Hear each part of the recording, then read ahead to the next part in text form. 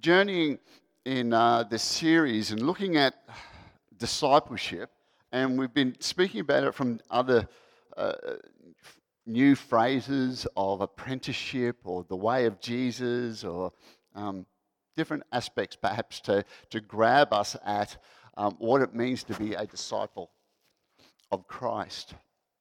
Uh, and one of the things that they're picking up on is the fact that mental health has never been such a serious issue in the last 10 years as it has ever before. Perhaps it was around, perhaps it's always been in existence. At one point, it's not like depression or anxiety is a new thing, but it seems to be a little bit more prevalent in our world. And it's interesting in light of the fact that there's so many ways for us to connect and be with people, to have support, people around us. And never before have we, I suppose, in this digital age, have so many avenues to connect with people through. Facebook, FaceTime, Instagram, Twitter. Anybody else got few things? Snapchat? We can connect a lot more easily or easier than we ever have. And yet there seems to be a growing prevalence of mental health concerns. Not to say, as I mentioned, that they haven't been around before, but it seems to be growing. And Chris would agree with me. I knew Chris. And so what's going on? And it seems to be, and what they're talking about is that there's a level of connectedness that happens with us all, but there's a deterioration of community. And when I talked to some of the guys this morning about this as well, I'm thinking, well, what's the difference? And what they're suggesting is that connectedness is this FaceTime, Facebook, at a distance, thank you so much. Don't inconvenience me, because I've got, when I'm tired and whatever, the first thing I'm not thinking about is having you all over for a barbie. I'm sorry. It's just not there. It's, okay, sit, relax, chill, my space, my time. And so there's a connectedness. I might text, I might call, I might like something that you've posted about what's happening in your life, but that's sort of it. Community seems to be this old tradition, it sounds funny, isn't it? This old tradition of me actually taking an interest in other people's lives, or us taking an interest in other people's lives, where we do life together. What does that look like? Well, I'm coming over to Bill and Judy's I need some milk, and I'm sure that Judy's got some lemon meringue pie in the fridge by now for me.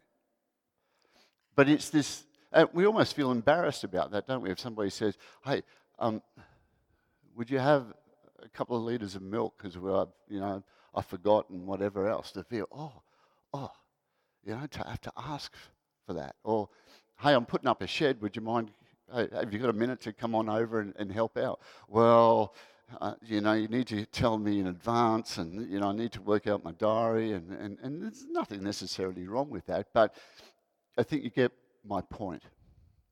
Connectedness, community. And even in trying to be truthful to what we want to speak about from the scriptures this morning as well, is for me being aware of, well, at what level can I engage in this sense of, or this ideal of community, where we do life together. And when I was thinking about it a little bit more, I became aware of our guys' study group. Now, our guys' study group, there's community there. There's connectedness, but it's slowly but surely developing into something of what we're talking about this morning, of community, where people are beginning to share some of their pains or their struggles or their hurts. And we discovered in an environment that is quite nurturing and caring. And all of a sudden, I don't know what it is, but because you've told me something, I feel like, if that's a little bit, embarrassing or whatever in your life, I feel, whoa, you trusted me with that. It's not just a connectedness, it's something a little bit more. And so I share something. And before I know it, all of a sudden, there's this thing called a bond beginning to happen, where I'm not just connected at a distance, but I'm stepping into a community of people who are similar to me. Not identical, but similar. Hmm? And it's powerful. And it's something that Jesus invites us into as Christians, as being apprentices of the way, of doing life a little bit more vulnerably together in a space that I discover I can trust in. That's powerful. Because while the problem shared might not be a problem completely halved, there's something in that. There's something in that. And it's not superficial just to say, oh, well, yeah, that's pretty bad. Oh, yeah, see you later. That's connectedness. Community is to find out how you're going with that, to be in prayer with you, and it's powerful. The question is, and this is just the introduction, is it possible still? Because there was an age where the local street did care for one another. You knew your neighbour, and it wasn't a bad thing, it was like helping one another out. I'm not saying we all need to go back to that street time, but for the church, I think we've allowed it, to some extent, the world to push in and consequently into the church in such a way that community is being lost. How much time do I have? Do you know what I'm saying? Sorry, but, it's better not go over time because, I've got things to do, places to be. Connectedness versus community. And I don't know what that looks like for us in the future, but it's something I want to dip my toe into more for us as River Life. To share life together, to be a little bit more vulnerable.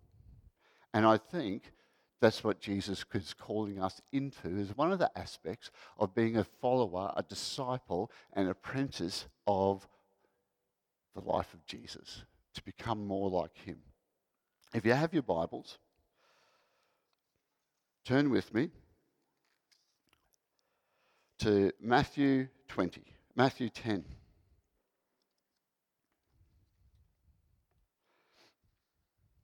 Sorry, I think it's Matthew 20. Jesus begins to preach. Actually, it is earlier. When Jesus heard that John had been put in prison, he withdrew to Galilee.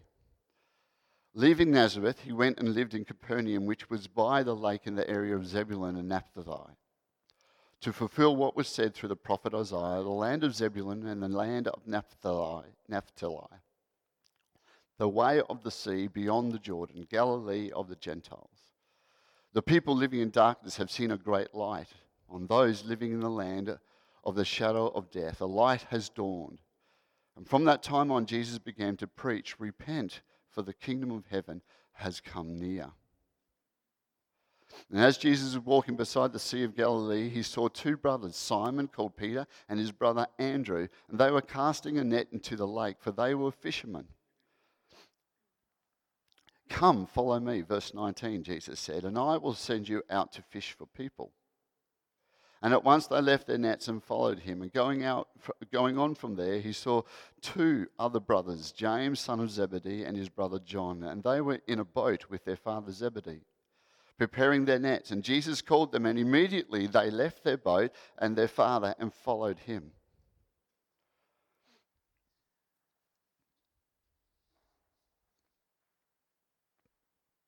Matthew 9. Getting there. As Jesus went out from there, he said again, and this is just about choosing of the disciples. He saw a man named Matthew sitting at the tax collector's booth. "Follow me," he told him, and Matthew got up and followed him. And while Jesus was having dinner at Matthew's house, many tax collectors and sinners came and ate with him and his disciples. And when the Pharisees saw this, they asked his disciples, "Why does your teacher eat with tax collectors and sinners?" And on hearing this, Jesus said, "It is not the healthy who need a doctor, but the sick. But go and learn what this means. I desire mercy, not sacrifice. For I have not come to call the righteous, but sinners." Now Matthew 10. And Jesus called his 12 disciples to him and gave them authority to drive out impure spirits and to heal every disease and sickness. These are the names of the 12 apostles. First, Simon, who is called Peter, his brother Andrew, James, son of Zebedee, and his brother John, Philip, Bartholomew, Thomas, Matthew, the tax collector. Isn't it interesting how some guys get a title after their name and others don't? Matthew, that tax collector. Yeah, I was going to include that, just not Matthew. Yeah. James, son of Alphaeus, and Thaddeus, Simon the Zealot, and Judas Iscariot, who betrayed him. An interesting bunch of guys. Can you imagine the sons of thunder, James and John, sitting with Matthew, the tax collector? I mean, we think about it, we probably have this pious sort of view of all of these 12 guys just getting on with life and enjoying one another's company and chilling out and whatever else. But this is a group of men who are come from all different angles and parts of life, and they're all sitting in Matthew's house, the tax collector, with other tax collectors. I mean, this just doesn't seem to be like we should be going through an interview process. You would think, wouldn't you? You know, and we need to do some personality temperaments and some Myers-Briggs and so on to work out, hang on, how should we structure 12 people in such a way to change the rest of the world? We need to consider very carefully and do an interview process, probably a screening first and then a 3-part maybe interview process before we put these 12 people together, because they're going to be walking around for the next 3 years seeking to learn from Jesus and his way and becoming followers, and not only just followers, but eventually the people that he's going to say, "Righto, you've seen me do it now, and I've done it with you, off you go." But it's a mixed bunch of people, and we know that they really struggle with one another at times. Have you ever really struggled with somebody? And he puts them together. It's messy. It's difficult. It's not the easy street of a group of people that you feel comfortable with and, yeah, we're on the same wavelength or whatever. Messy. A bit like a Broncos fan being married to a Manly supporter. No, you can't. You know. How many jerseys do you have after at your place? I mean, really. It's messy. It's messy. It's difficult. But this is community. One of the many quotes, I'm going to quote Mother Teresa a couple of times this morning, but she said, is loneliness is the leprosy of the modern world.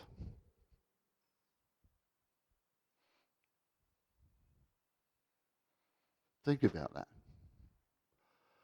We might go, "Oh, well, yeah, that's and so let me connect." But she's talking about community, doing life together. Loneliness is the leprosy of the modern world. And that's strange, isn't it, when we think there's so many different ways that we can connect and whatever into people's lives, and yet it's a struggle.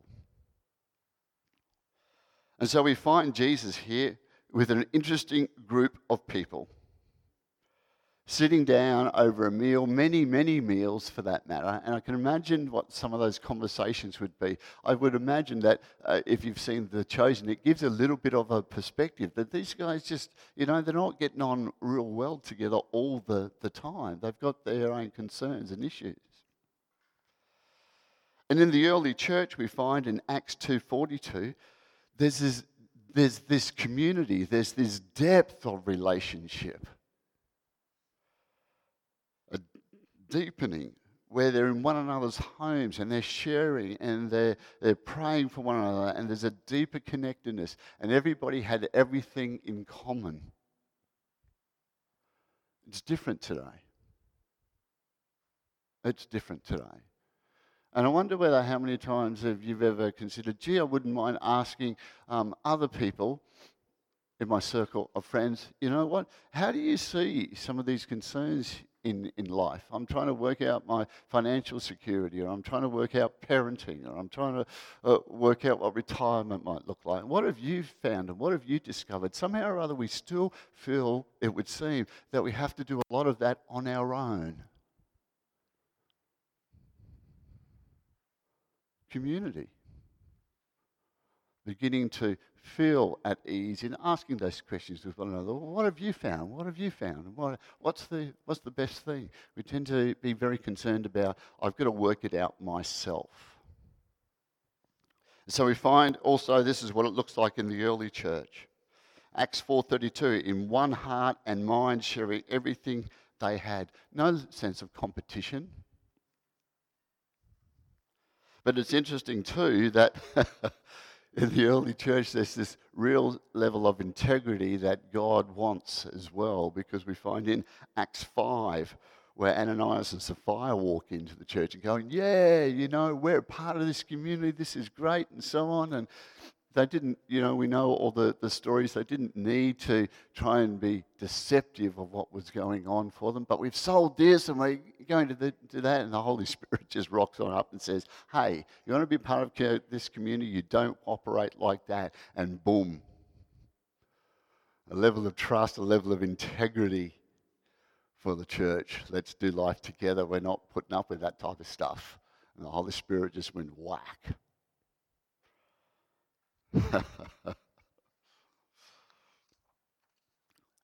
To current day, we see a little image of that in the early church, of what community might be looking like. And I'm aware of, in surf lifesaving, you have to get on well with your patrol. And it could be anywhere between 6 to a dozen people in any one day. And there is this level of, and I'm probably reiterating what we've already said here, but there's this level of connecting, you know? And that's a lovely thing, and this is fine. And for the next 6 hours, we've got to be together and get on well. We all know our jobs and roles, and we have a little conversations, and we have a meal together and so on. But when you get into the clubhouse, it's different again. There's a deeper level of community, and a lot of people don't want that. And they go, no, thank you. I don't want to get involved in other people's lives because it's messy. Let's just leave it on the beach, and that's as far as we go. We see that. We have this sense of what it might be like, what we might like to see. But in realizing what it might mean, a level of true commitment, that not everybody in the group are saints and not everybody in the group are devils, but you know, it's not going to be easy. And there are going to be times when, you know, this group, even with Jesus and his 12, it wasn't an easy time. A bit of struggle together. But hey, we're in this together. I'm not going to judge. I'm not going to be, whatever happens, whatever, we're doing this together. Powerful. In 1 John 4, there are words to this effect where John says this. He says, hey, anyone who says that they love the invisible God in heaven but is unwilling to deal with the visible neighbor on earth is a liar. Since no one can love a God who they cannot see if he or she cannot love a neighbor that they can see. Love. Community. A Christian spirituality is as much about dealing with each other as it is about dealing with God. Love the Lord your God with all your heart, soul, mind, and strength, and love your neighbour as yourself.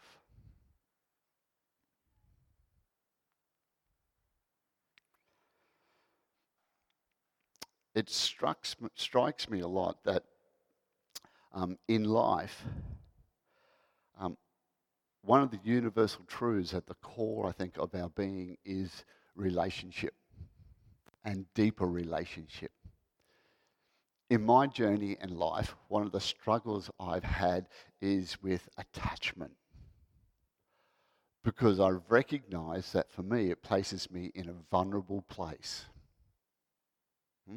Shouldn't need to be like that. It shouldn't be the first thought. And maybe your experiences were different in growing up, in that it always was a safe place. But for others, it's not a safe place. And so for some, it's easier to share than it is for others. Need to be sensitive to that. At dinner the other week, one of the discussions was, can money buy happiness? And straight away our answer is no. But when we think about it a little bit more, we sort of want to say, well, yes, because oftentimes the Western world, the life that we're involved in, the community and society is about, well, earn more so that you can get more, so that you can be happier in some way. So there's this level, and we as we began to think about this and talk about it a little bit more, we came to the realization that, well, money can buy you more choice and the opportunity for perhaps a little bit more happiness and chocolate. But it wasn't that money bought happiness. It was that the opportunity to share it with somebody.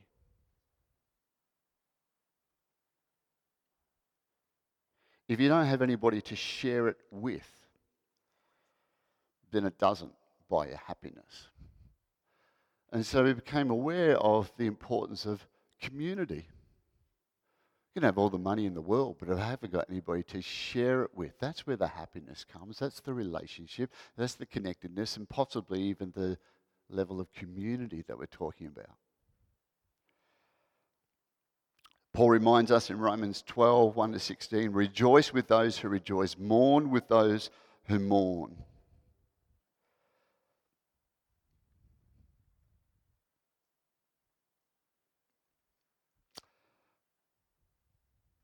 Another quote from Mother Teresa, not all of us can do great things, but we can all do small things with great love.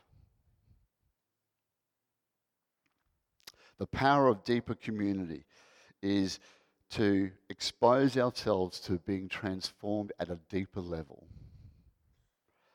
And it is vulnerable. It is scary. But when we discover that it is a safe place and that the church is a safe place and we begin to share and whatever, the power of what God can do in the midst of that is huge. And despite what we might think about the online communities, there is no such thing as online community. You connect, but community is about people who are doing life, that you're doing life with together. Community is the byproduct of commitment. We want community, but want to keep our options open. And it's this consumer mindset. What's in it for me? Is this my kind of person? What options do I have?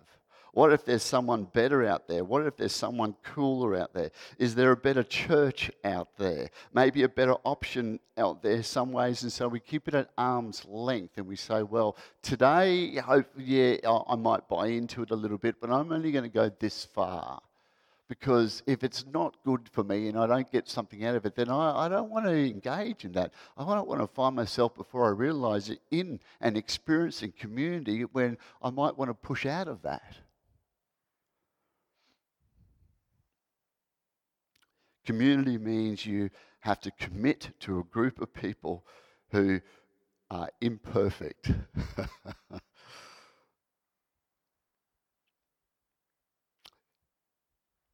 Community also takes time and intentionality.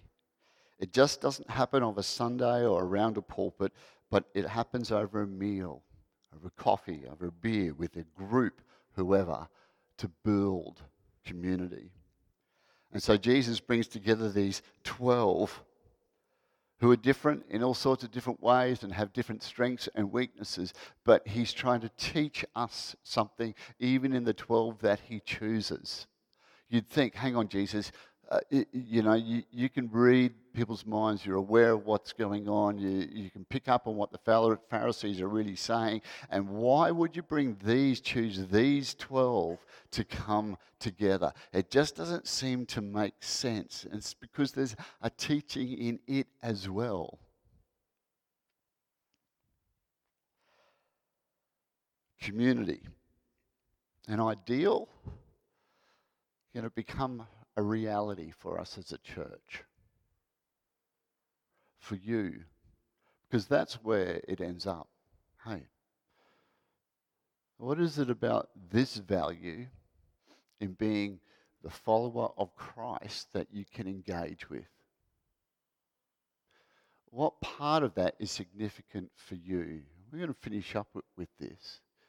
Because the next stage really is in beginning to say, well, that's going to mean not adding more things into my life, but perhaps shaving off areas that are already in existence that I could maybe do a little bit less without, and beginning to use that for practicing one of the various aspects of following Jesus.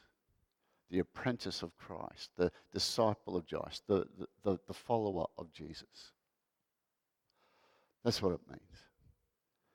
Because as we begin to journey, and we're miles away from next year, but already planning is on the way and looking at that, and recognizing that some of these fundamentals that we've been picking up on about, okay, this is practicing the way, and you can find a lot of stuff online about this, and really looking into that. What does it might mean for a church? And it's not just the latest craze, and therefore, okay, we're going to do that, and then we'll move off to something else. But really soaking into some of this and recognizing, well, I can't perhaps practice all of the spiritual disciplines all of the time, or I can't really practice all these things that we're ticking off on, community and so on and so forth. I only have a limited amount of time at the moment. Perhaps it might get bigger as we grow, but at the moment there's just this area. What is it that really draws your attention?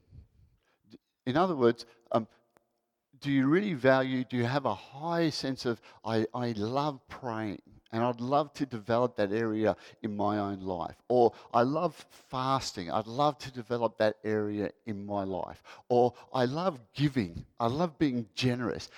I'd love to hang out with a few people who are of a similar mind to me and really have an interest in that, and just to be able to explore that a little bit more. Or it might be in an area of worship. You know what? Wouldn't it be great if I could just find a group of people who just love to come together and worship God, just to sing more and open up my heart a little bit more. Whatever a little area it might be in your life, to go, whoa, I've got a heart for that. It's just a natural thing. Because to say, well, okay, you must fast and you must do it and you've got to do it, it's going to be like dragging people who really don't have a heart for that just yet. And so let's start with what draws your attention, and begin to just shave and go, okay, I'm going to find some other people who are interested in that, and I'm going to grow with them. So hopefully, the ideal is to discover, well, I'm doing that, and now I'd love to be able to explore this area. And so we begin to grow and build. So that's coming. That's coming soon. We're going to help you as a church just to begin to work through that and to say, well, how do I find people who might be of similar mind there to be able to sit together? And so as we just close, I just want you to give yourself a moment to think about this group of guys, the 12 disciples. Imagine some of their conversations, some of their struggles, perhaps. The sons of thunder are there. They just blurt out whatever they're thinking. You got Matthew, who's hated by everybody because he's hanging out with the Romans and helping them out.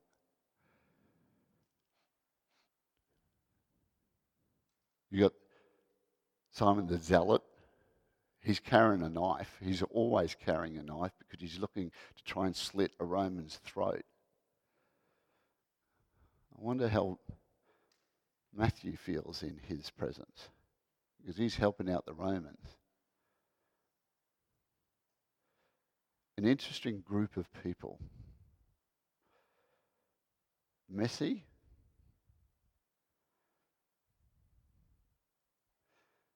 Are there areas in your life that are perhaps messy? Would you be willing to come together in a group of people whose lives too aren't perfect? A little bit of messiness. But the one thing you all have in common is the name of Jesus. And he calls you into a life of community. Not simply connectedness, but community. And in that, he says, come, follow me. Learn of me. And so, Lord, we come before you this morning and just have a desire. Sometimes it's a little bit reluctant, Lord, but deep within we know that your truth, your word is so important and so real, and it's what we hold on to in our faith and in this world that we live in. But we do have a desire. At times it is reluctant to see more of you at work in our lives. And that's not going to mean that it's going to be easy. But we choose you. We choose you. Grant us the strength that we need, Lord, to come follow me, to hear you and know that it is a good thing. In Jesus' name we pray. Amen. If you need some prayer for that this morning, if the Spirit of God's been just tickling your heart or your mind and you think, whoa, okay, Lord, that's a little bit too vulnerable for me, or I'm not too sure about that, or perhaps God's spoken really clearly to you, then make sure you get some prayer before you go. I love how Joyce Meyer, I think, was the first to pick up on it, where she says, the Spirit of God's speaking to you, then it's for now. It's not for next week or a month's time or next year or when I get around to it. But if the Holy Spirit's tapping you on the shoulder or your heart or your mind, he's saying, hey, let's do something about that now. Let's get some prayer. Let's follow that through. So can I encourage you, find somebody to pray with, or come for prayer this morning after our service. That'll be really good. All right? Let's stand and sing.